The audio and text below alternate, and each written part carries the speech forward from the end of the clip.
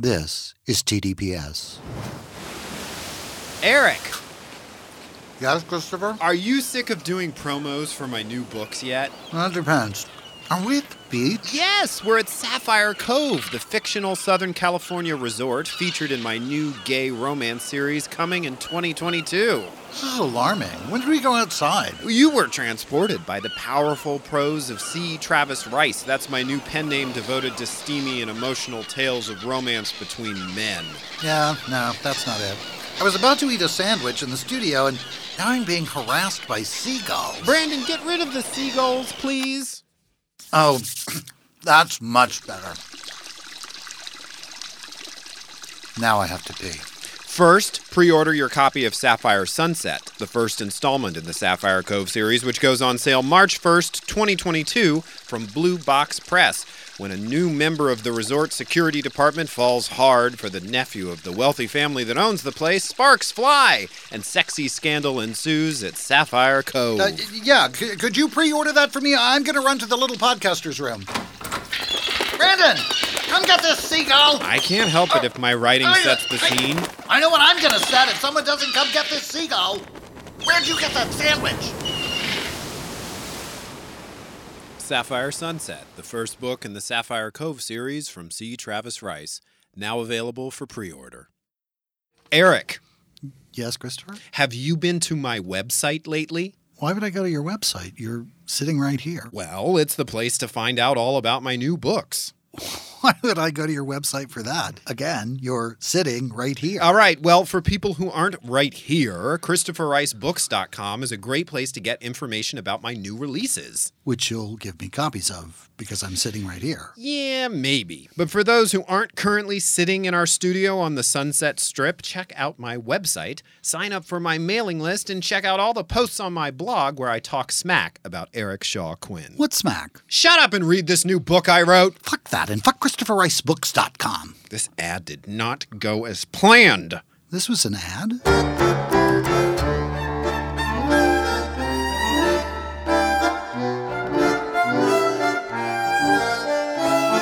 Hi, I'm Christopher Rice. And I'm Eric Shaw Quinn. And you're listening to TDPS Presents Christopher. And Eric. And we're a little punchy before this episode. You clearly were trying to catch me while I was still sipping my tea. You've not stopped sipping your tea today, so I didn't know when we were going to be able to do the show if I waited. I never really stopped sipping my tea. Never. But you started that one thing where I actually have to say something just as I took a sip of tea, and I was like, you are trying to get a spit take. You've been trying to get a spit take out of me I'm going to say at least the last 3 episodes. And it's really not that hard, but I'm going to say this. We had a very funny exchange here in the studio right before the microphone started recording.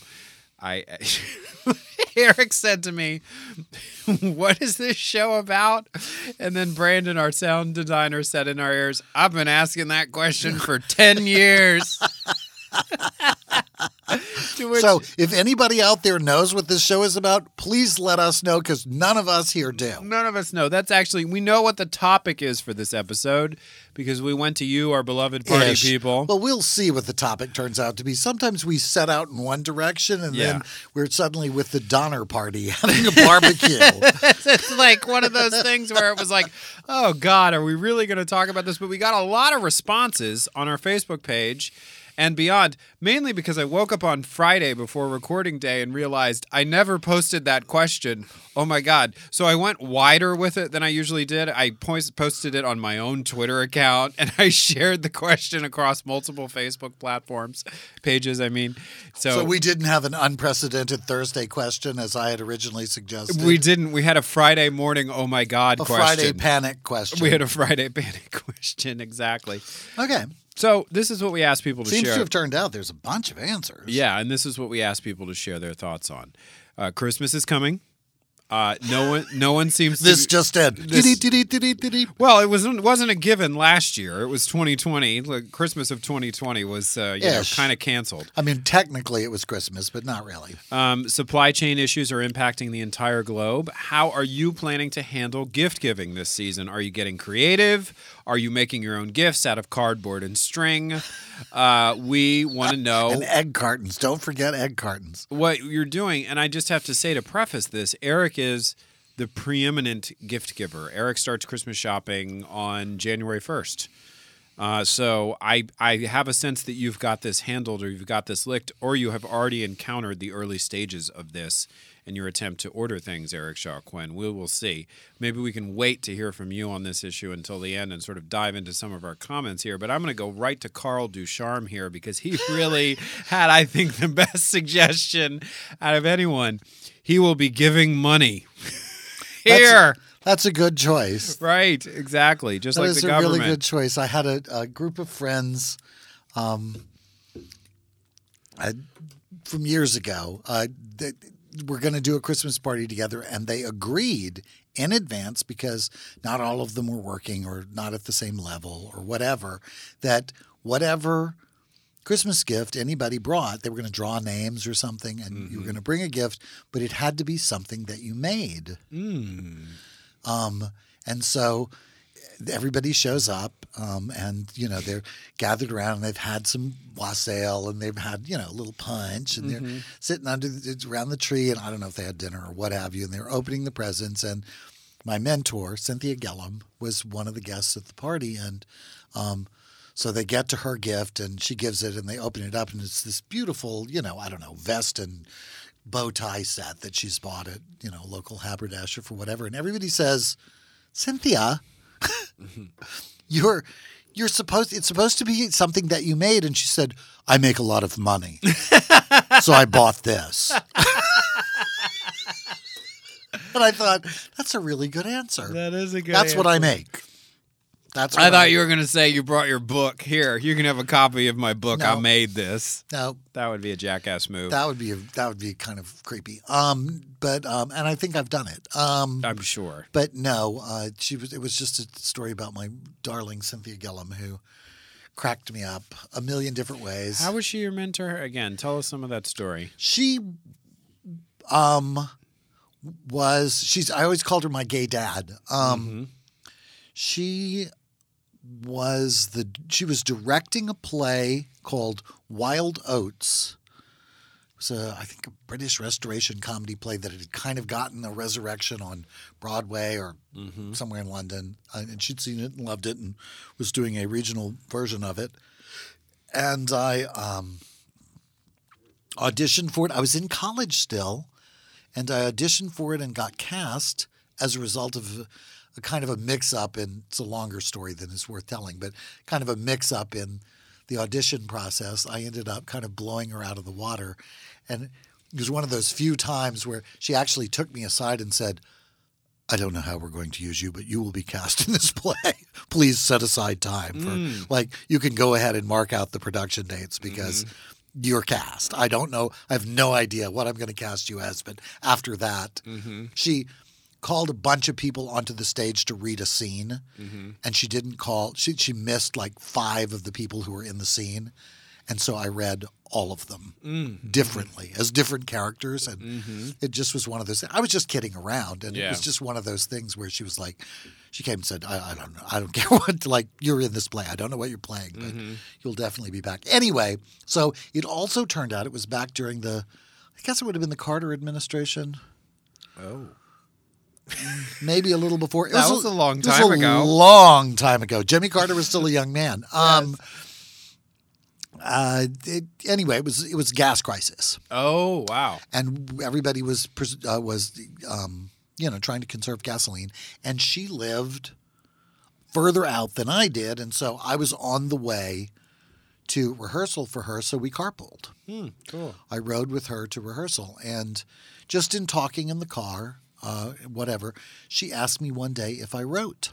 And because I was young and arrogant, I still kind of can't believe that I was ever this young and arrogant, but apparently I was. I brought her, I said yes, that I did write. And she said, bring me a sample of something that you wrote.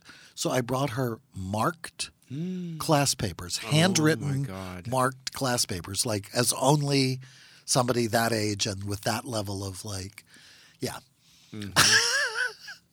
And she hired me. Wow.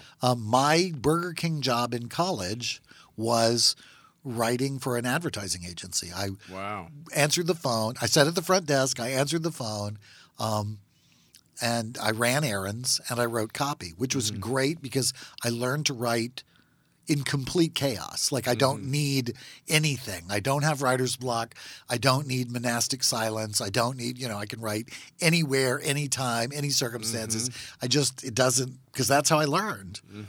I had to meet those demands and, it just sort of grew up from there. She's the person who told me, it never occurred to me that I would be a writer. Like, I was going to be an actor. I'm dyslexic as hell, and English teachers weren't that crazy about me. I can't spell or punctuate. And I thought that was all that mattered. Clearly, it didn't matter at all. But she really was sort of there in so many ways for me and kind of taught me how to be me. She and her partner at the time, Anne, who was the creative director, I don't know, artistic director for the City Ballet at that time, sort of kind of took me in and told me how to act and how to sit and what to wear and how to behave myself and how to comport myself as a gay man in the world at that day and age when it was not all that cool or easy to be those things. And, the importance of being myself, but the importance of being a good person above all else. And I don't know, just, those sort of lovely kind of life lessons, but I had my own parents, and they did the job that they did, and they were, Well, they weren't gay. They didn't abandon me, but they didn't have any understanding. They missed a lot of understanding of who I was, and Anne and Cynthia really, they knew who I was, and they kind of, talked me through it. So anyway, I always think of that. I thought that was a nice side trip and just a little teeny break from global supply chain issues, which is what we were supposed to talk about today. No strangers to Christmas, those two. Yeah, really. Anne did Nutcracker Ballet every year. I played Mother Ginger. I wore stilts and a costume that looked like an awning, like a store awning, and 12 little girls would come out of my underwear. I would manage not to fall, get to the middle of the stage and pull two little roses on my bustle, and the curtains in my dress would open and 12 little girls would come out and dance around the stage. The macarons, I think they were. I was supposed to be a cookie jar full of macarons. And oh, cool. I think that's what Mother Ginger is. Anyway, and big Christmas. So it remains to be seen how big this Christmas is going to be able to be with the supply chain issues that we're talking about. We already talked about Carl Ducharme. He's giving money. Right, like Cynthia. Brad Shreve says, my daughter is in Germany getting her master's degree. I begged her to give me some idea of something I can buy rather than another year of, you guessed it, sending money. She pondered for some time and said, I'm in college. I really only need money. Right. Another PayPal Christmas, I guess. So, yeah, okay, that's 2 for money. On the softer side, Carol Horger Bull says, I would be happy with all of us together for a meal, maybe a nice Christmas pudding and a neat whiskey and a walk in the woods with the dogs. Wow, that sounds lovely, except I don't drink, so the whiskey would be lost on me. But outside. Would a walk in the woods with dogs? I guess civilized. That really does sound lovely. Civilized, as I like to say. Where does she live? I don't know. I don't know if she's ready to be put on the spot, Eric. We shouldn't interrogate poor Carol. Well, I meant in a general sense. How cold is it going to be outside is what you meant. No, if is this Cheshire or Indiana? Yeah. You know what I mean? Like, that's a difference for me. Gina Rowden says, I love the memory-making opportunities idea. Someone else, Abigail Brewer, said that she is going to be giving memory-making opportunities, zoo memberships for the little ones, movie gift cards, things we can do together after the holidays. And Gina says, I love that idea. I will watch my boyfriend slowly lose his mind when he realizes he should have taken my advice and already started shopping for his daughter and grandkids. So this is already a thing as we're recording this. I know one of my air conditioners has blown apart.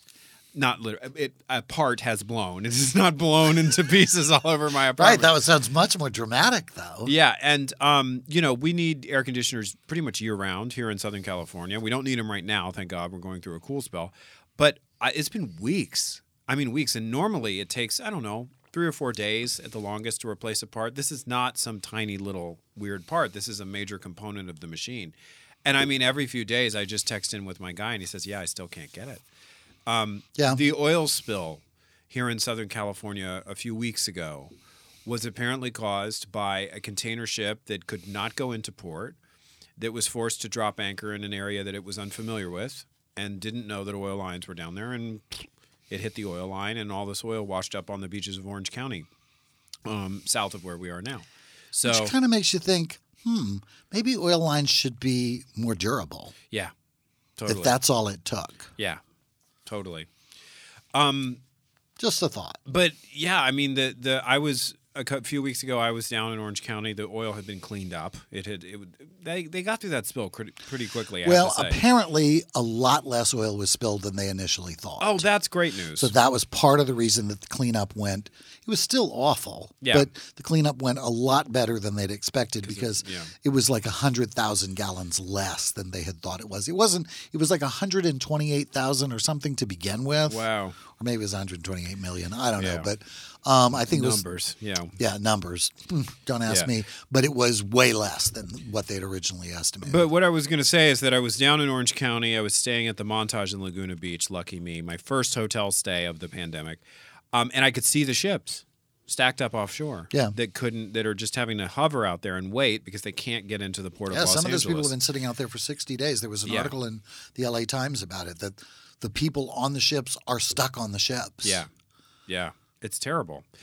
So I'm not, it's interesting. Like, I don't think a lot of people in the comments said that they were having issues themselves, but they were definitely preparing for them. The consensus on Twitter, when I put it out there, and we don't usually put these questions on Twitter because you were desperate. But I was desperate because it was Friday morning, was shop local, shop early, keep it simple, support small businesses, don't rely on shipping was what they said, which is an alternative that puts people in stores that may not be ready to go back into stores, I should say, maybe who are at a higher risk or haven't had their boosters yet or all that sort of stuff. Like, I think we should be aware that some of us are relying on shipping now because it's safer for us for many reasons, but it is coming with complications and consequences. So I don't want to jump right ahead to how you're dealing with this, but have you had any supply chain issues with stuff that you've tried to get a hold of recently?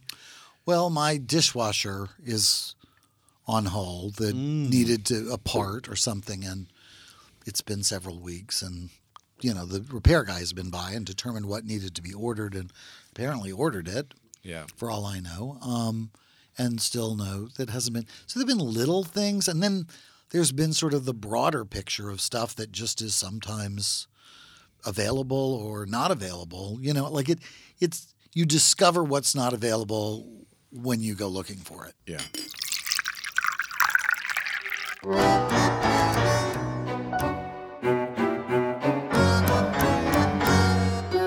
I'm Christopher Rice. And I'm Eric Shaw Quinn. And Eric and I aren't just podcasters. And bitches. That's right. We're also authors, and you can buy all of our books at www.thedinnerpartyshow.com or tdps.tv and wherever ebooks are sold. At thedinnerpartyshow.com or tdps.tv, you can check out my Right Murder mystery series. Or sample my Burning Girl thrillers. The best part is, the more you buy our books, the less likely we'll end up filling the spot with an annoying ad for a napkin that counts your calories. The TDPS Network, alienating potential advertisers one promo at a time.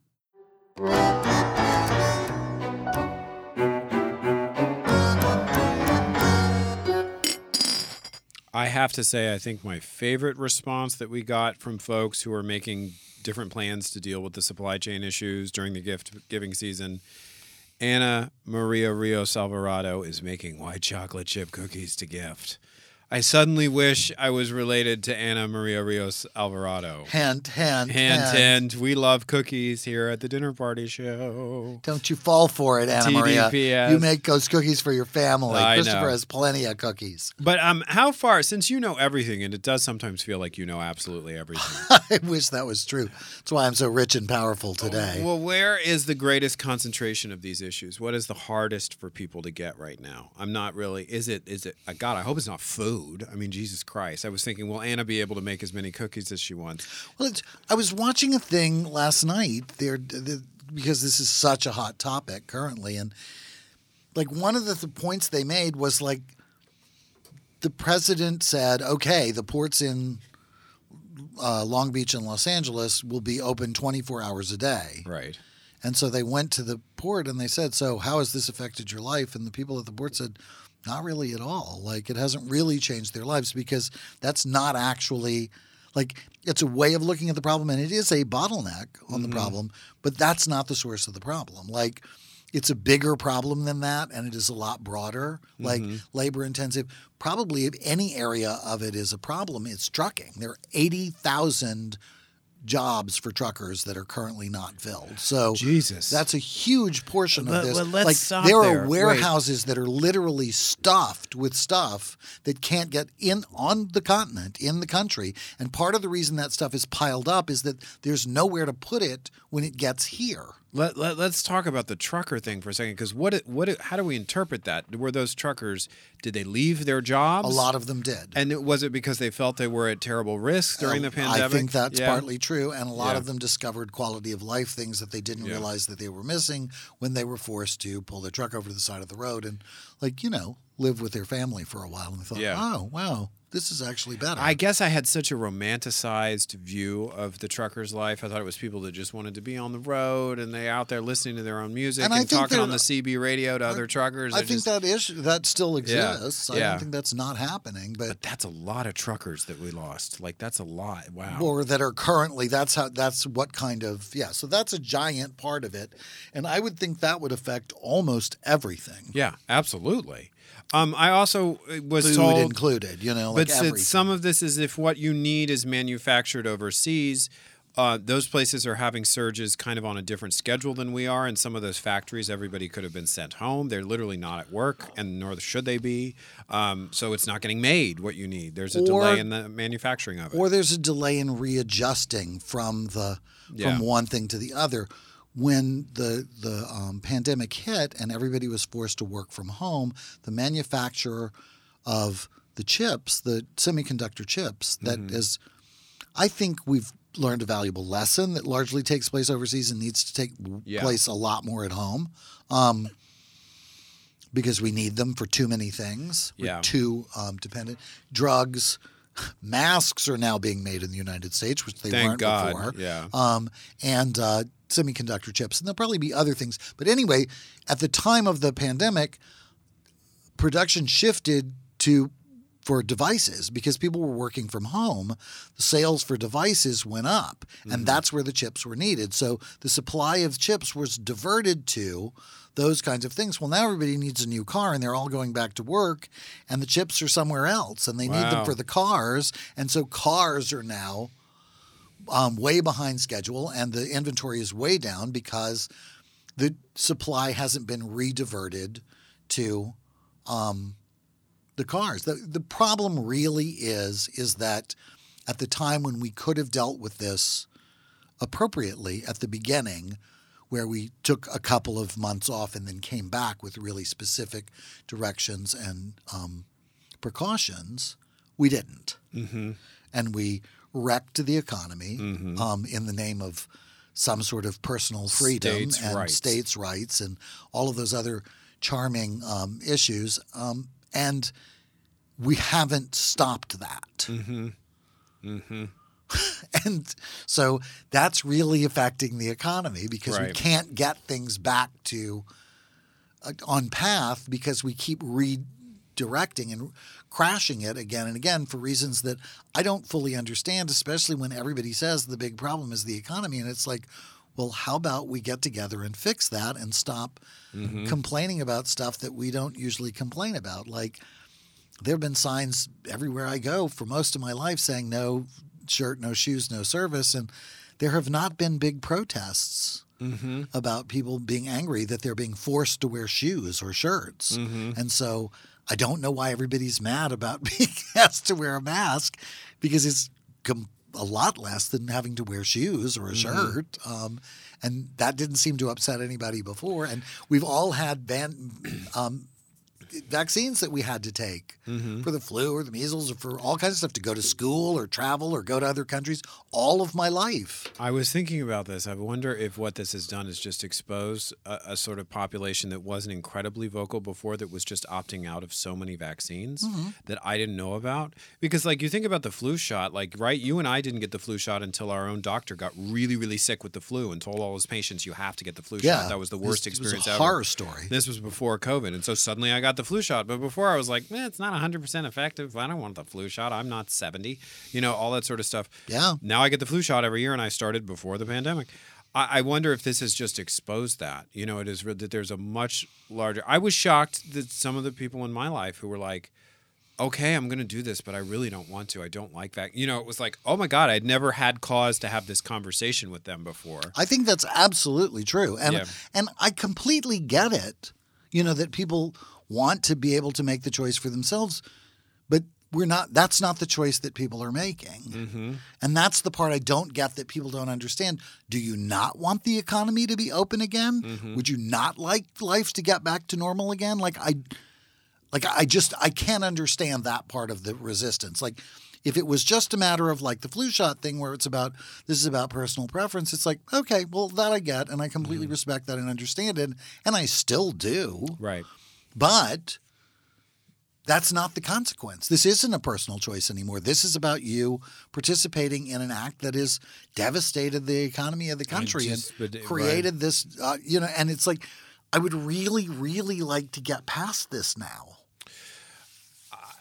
And I don't think we will. And I think we will in a strange way. I mean, I'm saying the supply chain, different thing, but this insistence on half of the population in radical libertarianism, radical physical libertarian. Okay, however many, whatever it is, radical physical libertarianism. Like, yes, it's your body, it's your choice, but you can't use your body to drive a car into the middle of a crowd of people and say it was my body, my choice. I drove the car with my body. It's like, where are the goddamn lines? Where are we going to draw the lines? And I think I'm a little discouraged on the topic currently. Well, I think one of the things that I'm getting encouragement from is people saying, that's fine, we really respect that, and you're fired. You can't work here anymore. Right. Because I think it's great to have the freedom, but I think it's like that freedom of speech conversation that we always have. Like, you have freedom of speech, you don't have freedom of consequences. Yeah. Like, you certainly have the freedom. It's your body, it's your choice. But if somebody requires you to have a particular set of vaccines to work at their establishment and you don't want them, then you're electing not to work there anymore. Yeah, right. And I don't have any sympathy for that.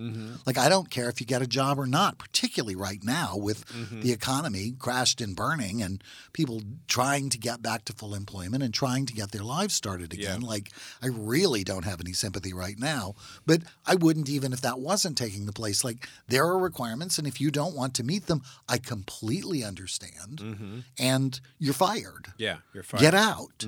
We'll get somebody else who is willing to meet the standards. Like, you have to have certain educational degrees to work as a teacher. Yeah, you don't have a right to work anywhere that you want. Right. Employers have the right. No. If I had a right to work anywhere I wanted, I would be running a movie studio and doing all of my own stuff. Absolutely. Our own stuff. Absolutely. Right. Like, it's just, it's been an infuriating thing to talk about, and it's inexplicably tied up in the supply chain issue question. That's what today's episode is about. Well, I think we need to stop being angry at each other and just be willing to accept the consequences of our own choices. Here's the thing that I heard, and I think this is encouraging because it implies that a lot of what we're seeing is a temporary response on the behalf of people who were conned by an orange lunatic who was president. Oh, that's for a one huge term. part of the problem. And that there's a period in which... who knew how bad this was and didn't do anything about it. And that there's a period in which the people who were conned are unable to accept the con. And so you see things like, I won't wear a mask because the mask is a reminder of how wrong he was about how serious this was,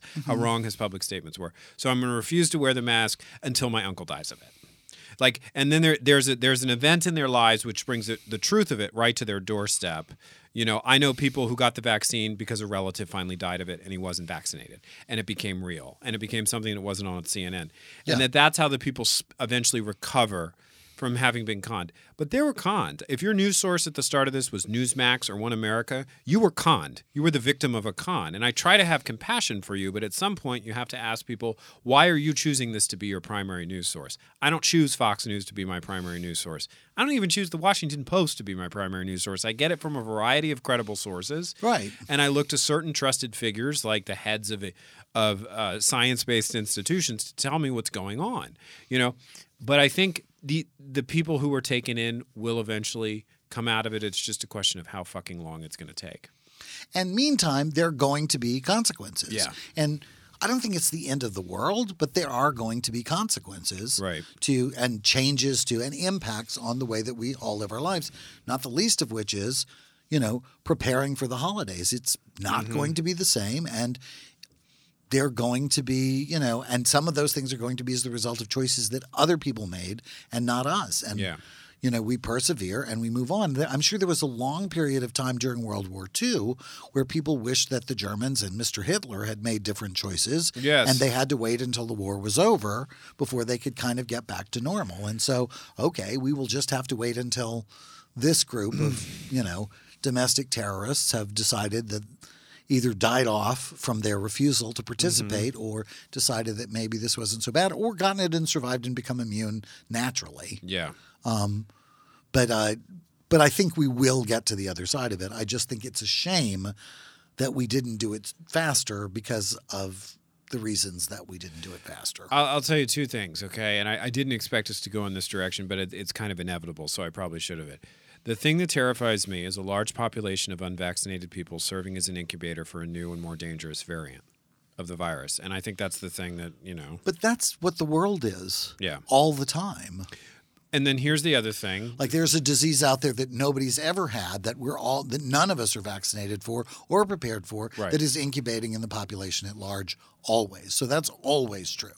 But here's the thing that encouraged me. And this was an article on Vox, which is, it's left-leaning, but I consider it to be pretty credible and has some good science reporting on it. And it says a virus like the coronavirus can only mutate to such – eventually its mutations start to have sacrifices. They ask for sacrifices of the virus because – and specifically in the area of vaccine efficacy, that if it's going to outsmart our vaccines, what it means is that it's fucking with its own spike protein.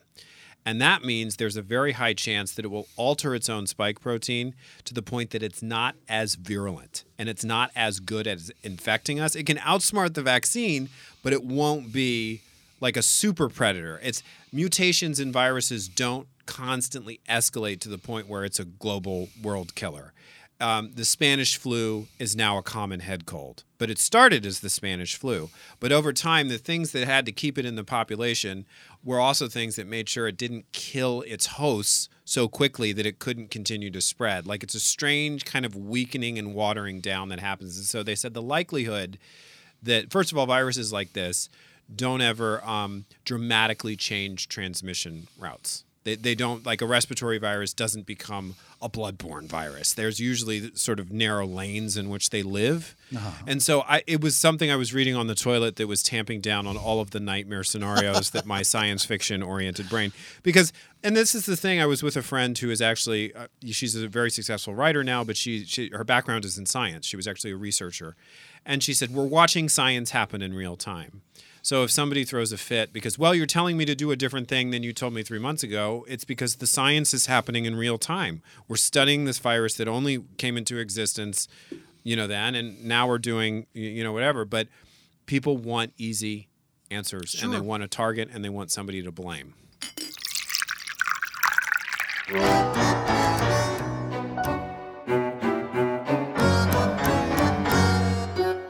I'm Christopher Rice. And I'm Eric Shaw Quinn. Do you have a question or comment about this podcast? Then come share it with us on our Facebook page at facebook.com/The Dinner Party Show, no spaces, and we'll do our best to answer it on the show. Just watch out for our aggrieved manservant, Shea Butters. He moderates the page, and he's been known to talk smack about the two of us. Most of what he says about you is true, though. We can discuss this later. That's right, at facebook.com/The Dinner Party Show. No, I meant in the car. Hi, I'm Eric Shaw Quinn, and I'd like to take a moment to congratulate my co-host and producing partner, Christopher Rice. He's got not one, but 4 new books coming out in 2022. But today, I'd like to tell you about one in particular, a standalone thriller called Decimate. It's the terrifying story of what happens to our kitchen here at the studio when I ask Christopher to make the tea. Yeah, no. When I said improvise the promo, I didn't say you could make shit up. I am not making this up. Look at that kitchen. Okay. Hi, party people. Decimate is actually a thriller about telekinesis and near-death experiences. The page-turning tale of a woman who becomes convinced her brother is being held hostage by a supernatural force following his death in a fiery plane crash. It has nothing to do with tea or our kitchen, and you can pre-order it on Amazon now. And while it is spine-tingling and terrifying, it is nothing compared to what I'm going to have to order off of Amazon to clean up that kitchen. Will you shut up about tea and our kitchen? Oh, I never shut up about tea.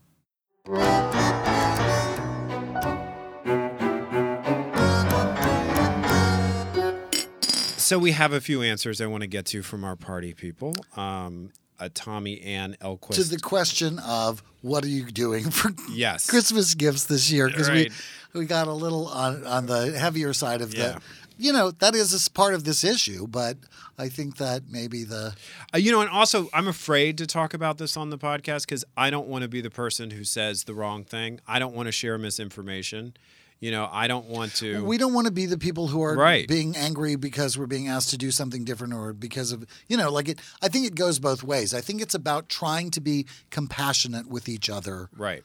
I think that's always the better way to go. Yeah, and when I brought up earlier the people that I was shocked to find out had vaccine hesitancy, these were people that I have great respect for, admiration for, that I call my close friends. I didn't know this about them. It was a side of their personality. They're not phantom, red baseball cap wearing, rioters that exist only in my imagination. They're real people. And you know what? Most of them are getting the vaccine, even though they don't want to. But even the red-capped rioters are also real people. Yeah. That's what I mean. That's where we need to start having compassion for each other as opposed to looking for somebody to blame. Yeah, because totally. I think that's at the root of so much of the suspicion and unhappiness that's going on right now. And so surely in the spirit of this particular holiday, that could be something we at least try and focus on, and that'll keep us on the right path, even if we don't agree with people. It's all about Christmas, babe. That's what this episode is supposed to be about, getting ready for the Christmas season. About how we're preparing for But your joke was so funny because you said last year we were off the hook. It was recommended that most of us didn't gather for Christmas. This year we've got to go, but we also have to bring shitty presents because we can't get anything because of the supply chain. Tommy Ann Elquist Gunther says, so far I have had no real issue getting things delivered for gift giving. Maybe closer to the big day it will get harder. I have exact links for the grandchild's gifts, and the daughter wants gift cards from REI. I don't know what REI is. Should I know what that is? Tommy Ann, tell us what that is in the comments on the Facebook page. That leaves me the son-in-law, and he is always hard to buy for since he never wants anything special. Other than those 3, we will just be having dinner here at home. That sounds lovely. Dinner at home. Christmas. Deborah Andrews says, for my family, Christmas is about the birth of our Savior, Jesus Christ. Spending time with each other and sharing a meal is what we do. Gifts are not important and are generally reserved for children, spouses, and sometimes siblings. The true gift is being together. Imagine that as one of the gifts of having it be a truly religious holiday, is that you have a purpose other than buying each other expensive presents. That's actually kind of moving. And then I think we covered a lot of the other responses that we got. And, and so I wanted Alex Williams gives money, which I think is a smart choice. Oh, right. I forgot Alex, right?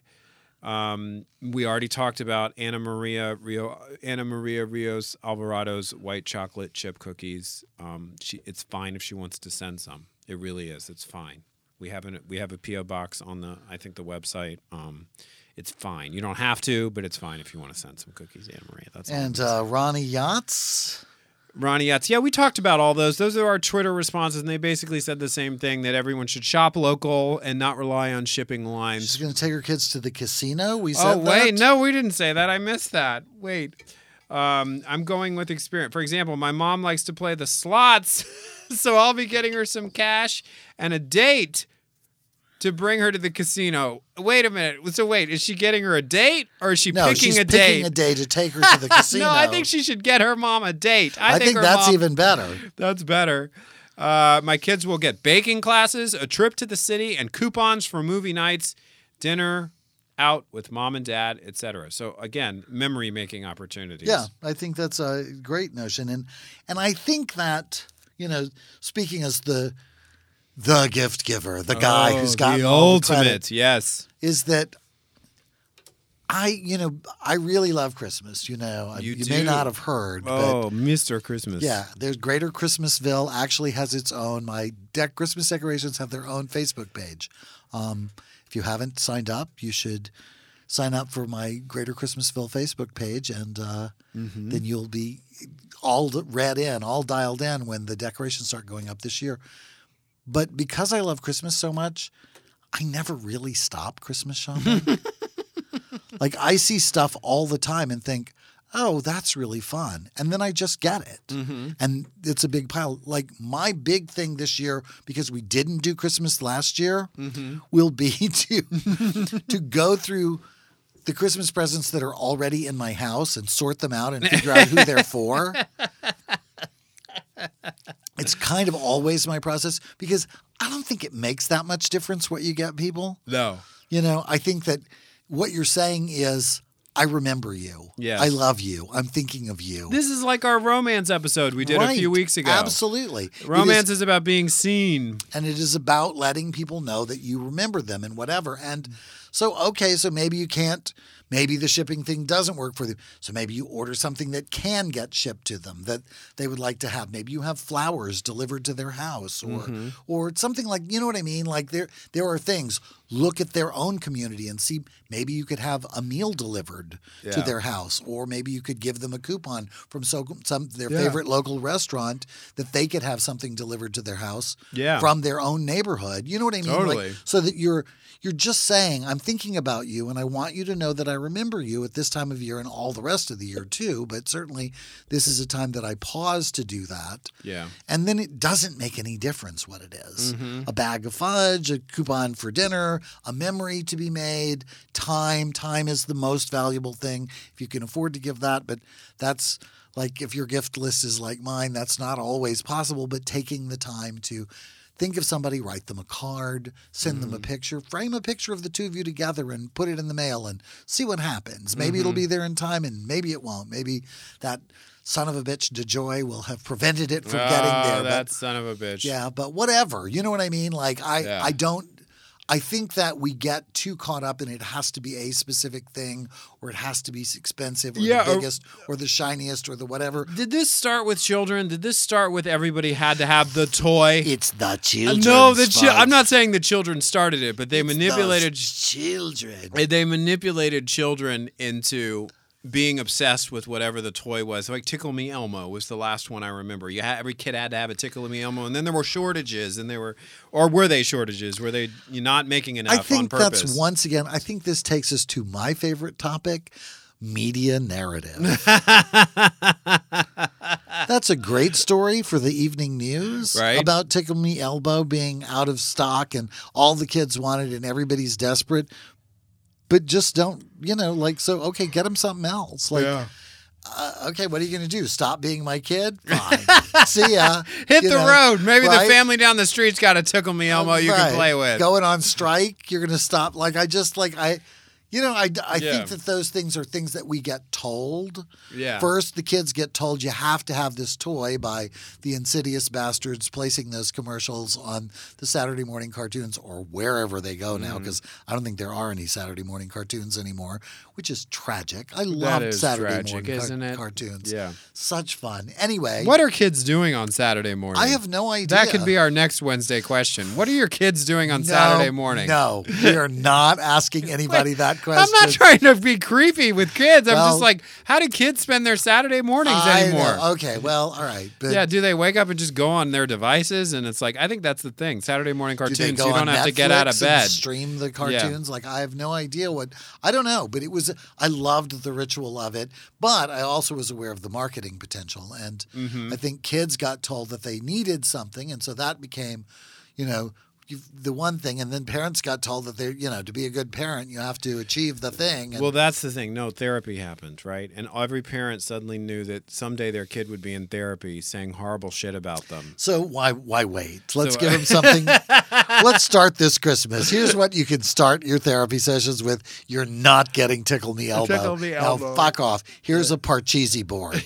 When I was your age, we played pig Yahtzee. In the snow. In the snow while working. Right. On breaks from the factory. And making straight A's at school besides you. Little, layabouts. Yeah. So I think that, but that's, so that's always my philosophy. So supply chain doesn't really impact me because I'm always buying stuff for Christmas and people get what I have at that point. And I have bought Christmas gifts on Christmas Day for the following year. I have to say, you're crazy, first of all, which is great, but we love you. We love that you're in crazy. In my own inimitable way. This is going to impact me significantly unless I bring about a serious change in behavior because I'm last minute Amazon Christmas gift guy, and I usually go for bang over buck to hide that I didn't do enough planning. I buck over bang, I should say, or whatever. I don't fucking know. They're the same thing. Buck and bang. I go for buck and bang at the last one. Whatever. Stop yelling at me. Anyway, so I'm going to have to get out some cardboard and yarn and make some macaroni picture frames. You don't want a macaroni picture frame this year? You don't have to do that if you don't want to. Yeah. I think that's fine. And I think you could learn to make white chocolate macadamia cookies if you wanted to and eat half of them and mail the other half. You know what I mean? I don't know that it's not that hard. And I think you'd be really pleased to know how to do it because, it's like teach a man to fish. Yeah. Wait, how does the rest of it go? Teach a man to fish and give a man a fish and he eats for one night. Teach a man to fish and he eats for the rest of his life. Oh, okay. So like Reaganism. I think that's Confucius, but sure. Kidding. I was teasing you, Eric. Yeah, Reaganism is, why do I have to give a man a fish? Get your own fish. I have mine. Yes, I've cornered the market in fish, and you should have to pay. It's free market. You have to pay what I say you have to pay for fish. That's Reaganism. Yeah, okay, absolutely. Fuck poor people. Kill them. Kill them all. Eat the poor. Squid Game. Yes. Yeah, okay. Yeah, that's Reaganism. Okay, well, that's good. We should do every political philosophy should be Ericized like that, just reduced to its bare essentials, its bare and angriest essentials. Use the teach a man to fish metaphor. Yeah, teach a man to fish. We will then characterize all political philosophies. That's kind of, most of them. Now do liberalism. What's the fish for liberalism? It's like, get in line. Your fish, we will have your fish for you eventually. No, it's not that fish. It's not the nice fish you want. Oh, no. It's this minnow. It's going to be the fish that you have to get. This is your assigned fish. That's available. Yeah. There was a fish shortage, and so we're out of fish, but come back tomorrow, and there'll be more fish. And don't call it small. You'll hurt its feelings. Okay. See, we give equal time here on the TVPS network. I'm no more impressed with that side of the crowd than I am with. In fact, I'm less impressed with that side. Everybody's wrong except for us. Right. Okay. So. What you're basically saying is you're not going to be impacted by this at all. Well, I'm not offering that as a possibility. I'm sorry. What does that mean? I mean, that's not how I do it. I'm not giving. I'm not. You're not putting your dependence on the supply chain. If I have no expectations, I can't be disappointed. Yeah. If I'm going to give the stuff that I have for Christmas, and it's going to get to people the way that it gets to them, and that's how it's going to be. Yeah. And so the fact that it might not be the first thing that I think of may not work out. It also, I think this spiritual giantism that you're describing also is helped by the fact that you've been hoarding Christmas presents for about 5 years. I am actually the reason for the You're the reason for the supply chain crashing. I have all of the Christmas gifts in my house already. 6 million plastic Christmas trees are in my closet currently. That's correct. Packaged up. I'm wondering if I'm going to have a Christmas tree this year. I got the ones last year, the fairy trees that I did because I didn't want to go out to a tree lot. But tree lots were big last year, so they had Christmas trees. So maybe there'll be I don't know if there'll be a supply chain issue with Christmas trees or not because that's all about trucking, I think. Yeah, the trucking thing I didn't know about. You educated me about the trucking thing. Well, I didn't know about it until last night. I just happened to have seen that report with Lester, why don't you want to talk about what I want to talk about, Holt? Yeah, totally. And no... What do you mean reading the teleprompter? I don't read the teleprompter. He read. Yeah, totally. Let's talk. Wait, side note. Yes. Let's talk about your new imaginary media boyfriend. I'm going to get his name wrong, but in the short time we have left, he's now gotten his own Tom show. Yamas? Tom Yamas now has his own show, I think, on Peacock, a new show. My God. You love him, and you fall in love with people for the right reasons. You actually fall in love with their competence and abilities and their talents, not just their butts and their chests and their eyes like I do. Well, I'm glad that I'm right and everyone else is wrong. That Yes. really pleases me in this scenario. It always pleases But you. I don't think that there is a right way. You get attracted to what you get attracted to. That just happens to be the stuff I'm attracted to. Right. Brilliance and intelligence. Yeah, he was incredible. He filled in for Lester during the Hurricane Ida coverage, and I've never seen anything like it. It was the most brilliant, competent. He was standing in like hip deep water, pitching to 5 different people, holding the thread of the story in a way that Lester has never been able to do. Not apparently reading anything off of a card, though he probably was. And really telling a very cogent, well put together story. In the midst of really challenging circumstances. I was blown out of the water. I could not believe. I was like, where has this guy been? ABC, apparently. And NBC poached him and brought him over. He filled in, and now that he's got his own show. But like, wow, I hope he's next in line when it's time to bring in somebody new on the. And I should news. add, just as the representative of all things superficial here at the Dinner Party Show, presents Christopher and Eric.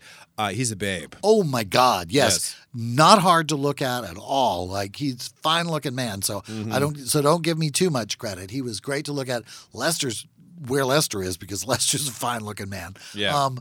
Like, he was like Tom Yamas is not only competent but also looks like that. He could yam your us. Yes, he could come and yam us. He looks like that. That's disgusting. I'm sorry I said that. Really Let's not too. cut it. I don't know. We'll just leave it. People will deal with it. It's not the most disgusting thing we said probably today.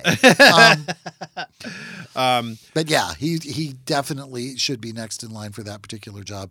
He knows how to do it. He's very competent, and he looks great while he's doing it. So I don't know if you could do better than that. Okay. So next week we're doing something that we haven't. So that's enough out of you. Yeah, no, we covered the Tom Yamas. I didn't want to say anything else inappropriate on the. I just wanted to keep things appropriate and very measured, like our podcast always is. That's not our brand at all. But I do think next week requires some sort of introduction because it's something we haven't done in a while. We are doing a true crime special edition again. Do you remember what a special edition even is, Eric Shaw Quinn? It's where we watch more than one episode. We do a whole series in one episode. God, I was stumped for a minute. I almost didn't get it. Your eyes got real big. Like, and I don't think it. I think I even came up with this term. This is your idea. The whole thing is your idea, but I'm just pitching it like it came to us from our producer who doesn't exist. What are we even doing next week? I wasn't even sure. I remember now. Doing an entire series it's like True Crime TV Club, but with a whole series. And we saw this on Discovery Plus that it was available, and we knew we were going to have to do this. This had us written all over it.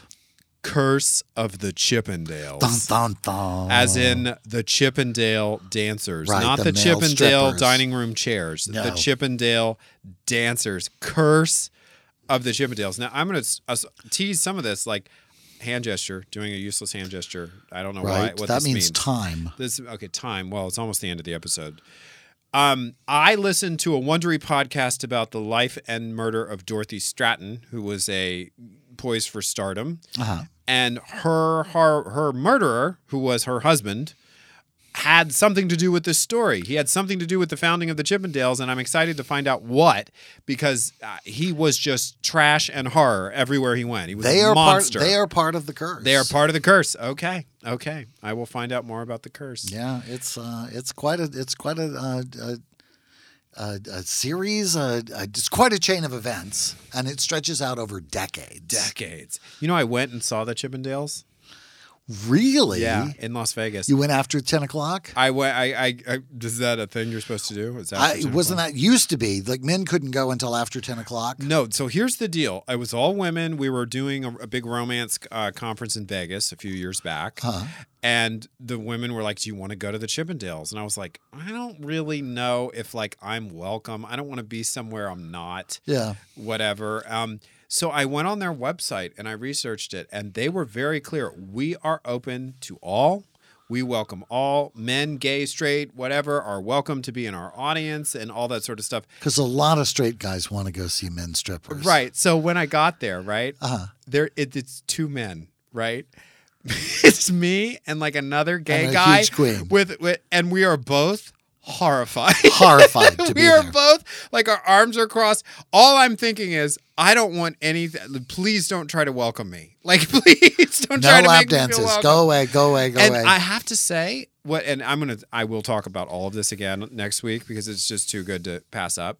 A second time, it's my Chippendale experience. Right. Everybody drink. It was there is such a difference between male sexual performance for a female audience and a gay audience that I found myself remarkably unturned on by anything. None of the guys could dance. I was used to like go-go boys in gay bars who can spin around poles and do backflips and all this sort of stuff and have a completely different, more sinuous way of moving. These were just guys who rocked back and forth and pointed a lot. And it was just, they were so rigid and whatever. And there were anyway, whatever. I get more turned on during the Olympics. Well, those boys can really dance. Can really rhythm gymnastics, babe. So anyway, we'll talk about that more next week. But Actually, that has nothing to do with the Curse of the Chippendales, but you can bring it up again next week. But yeah, that's not involved in this. That's a completely separate. I think Las Vegas is the only still existing part of the Chippendale, the worldwide franchise that used to be Chippendales. I'm suspicious that I'm going to go online and find out that these were not the Chippendales, but I think that they were the Chippendales. Oh no, Las Vegas is it. That's the only place that they can. We were at the Rio. Exist anymore. I don't know the answer to that. That's where the conference was horrible. I just know of that a hotel, the Rio, but they had the Chippendales apparently. Yeah, every little rat trap in the shithole. world. I just said I did the Stratus and the Rio in Vegas, and I said I don't care what I'm going to Vegas for next time. I'm staying at the fucking Venetian or the Wynn. At the Four Seasons. I'm not doing we this. Could talk. Yeah, the Wynn. The apparently Stratus is is like, am I going to be murdered here? I just don't know about that place. I'm not even sure if it's going to still be standing much longer. It's just awful. It seems really unlikely. Anyway, we don't know what we're talking. It's like Brandon said, he doesn't know what this shit Las Vegas is coming for us, babe. The Las Vegas Chamber of Commerce. Sorry, Las Vegas. Free speech. Okay, until next time and forever after, I'm Christopher Chippendale Rice. And I'm Eric Thunder from Down Under Quinn. Thunder from Down Under Shaw Quinn. And you've been listening to TDPS Presents Christopher and Eric.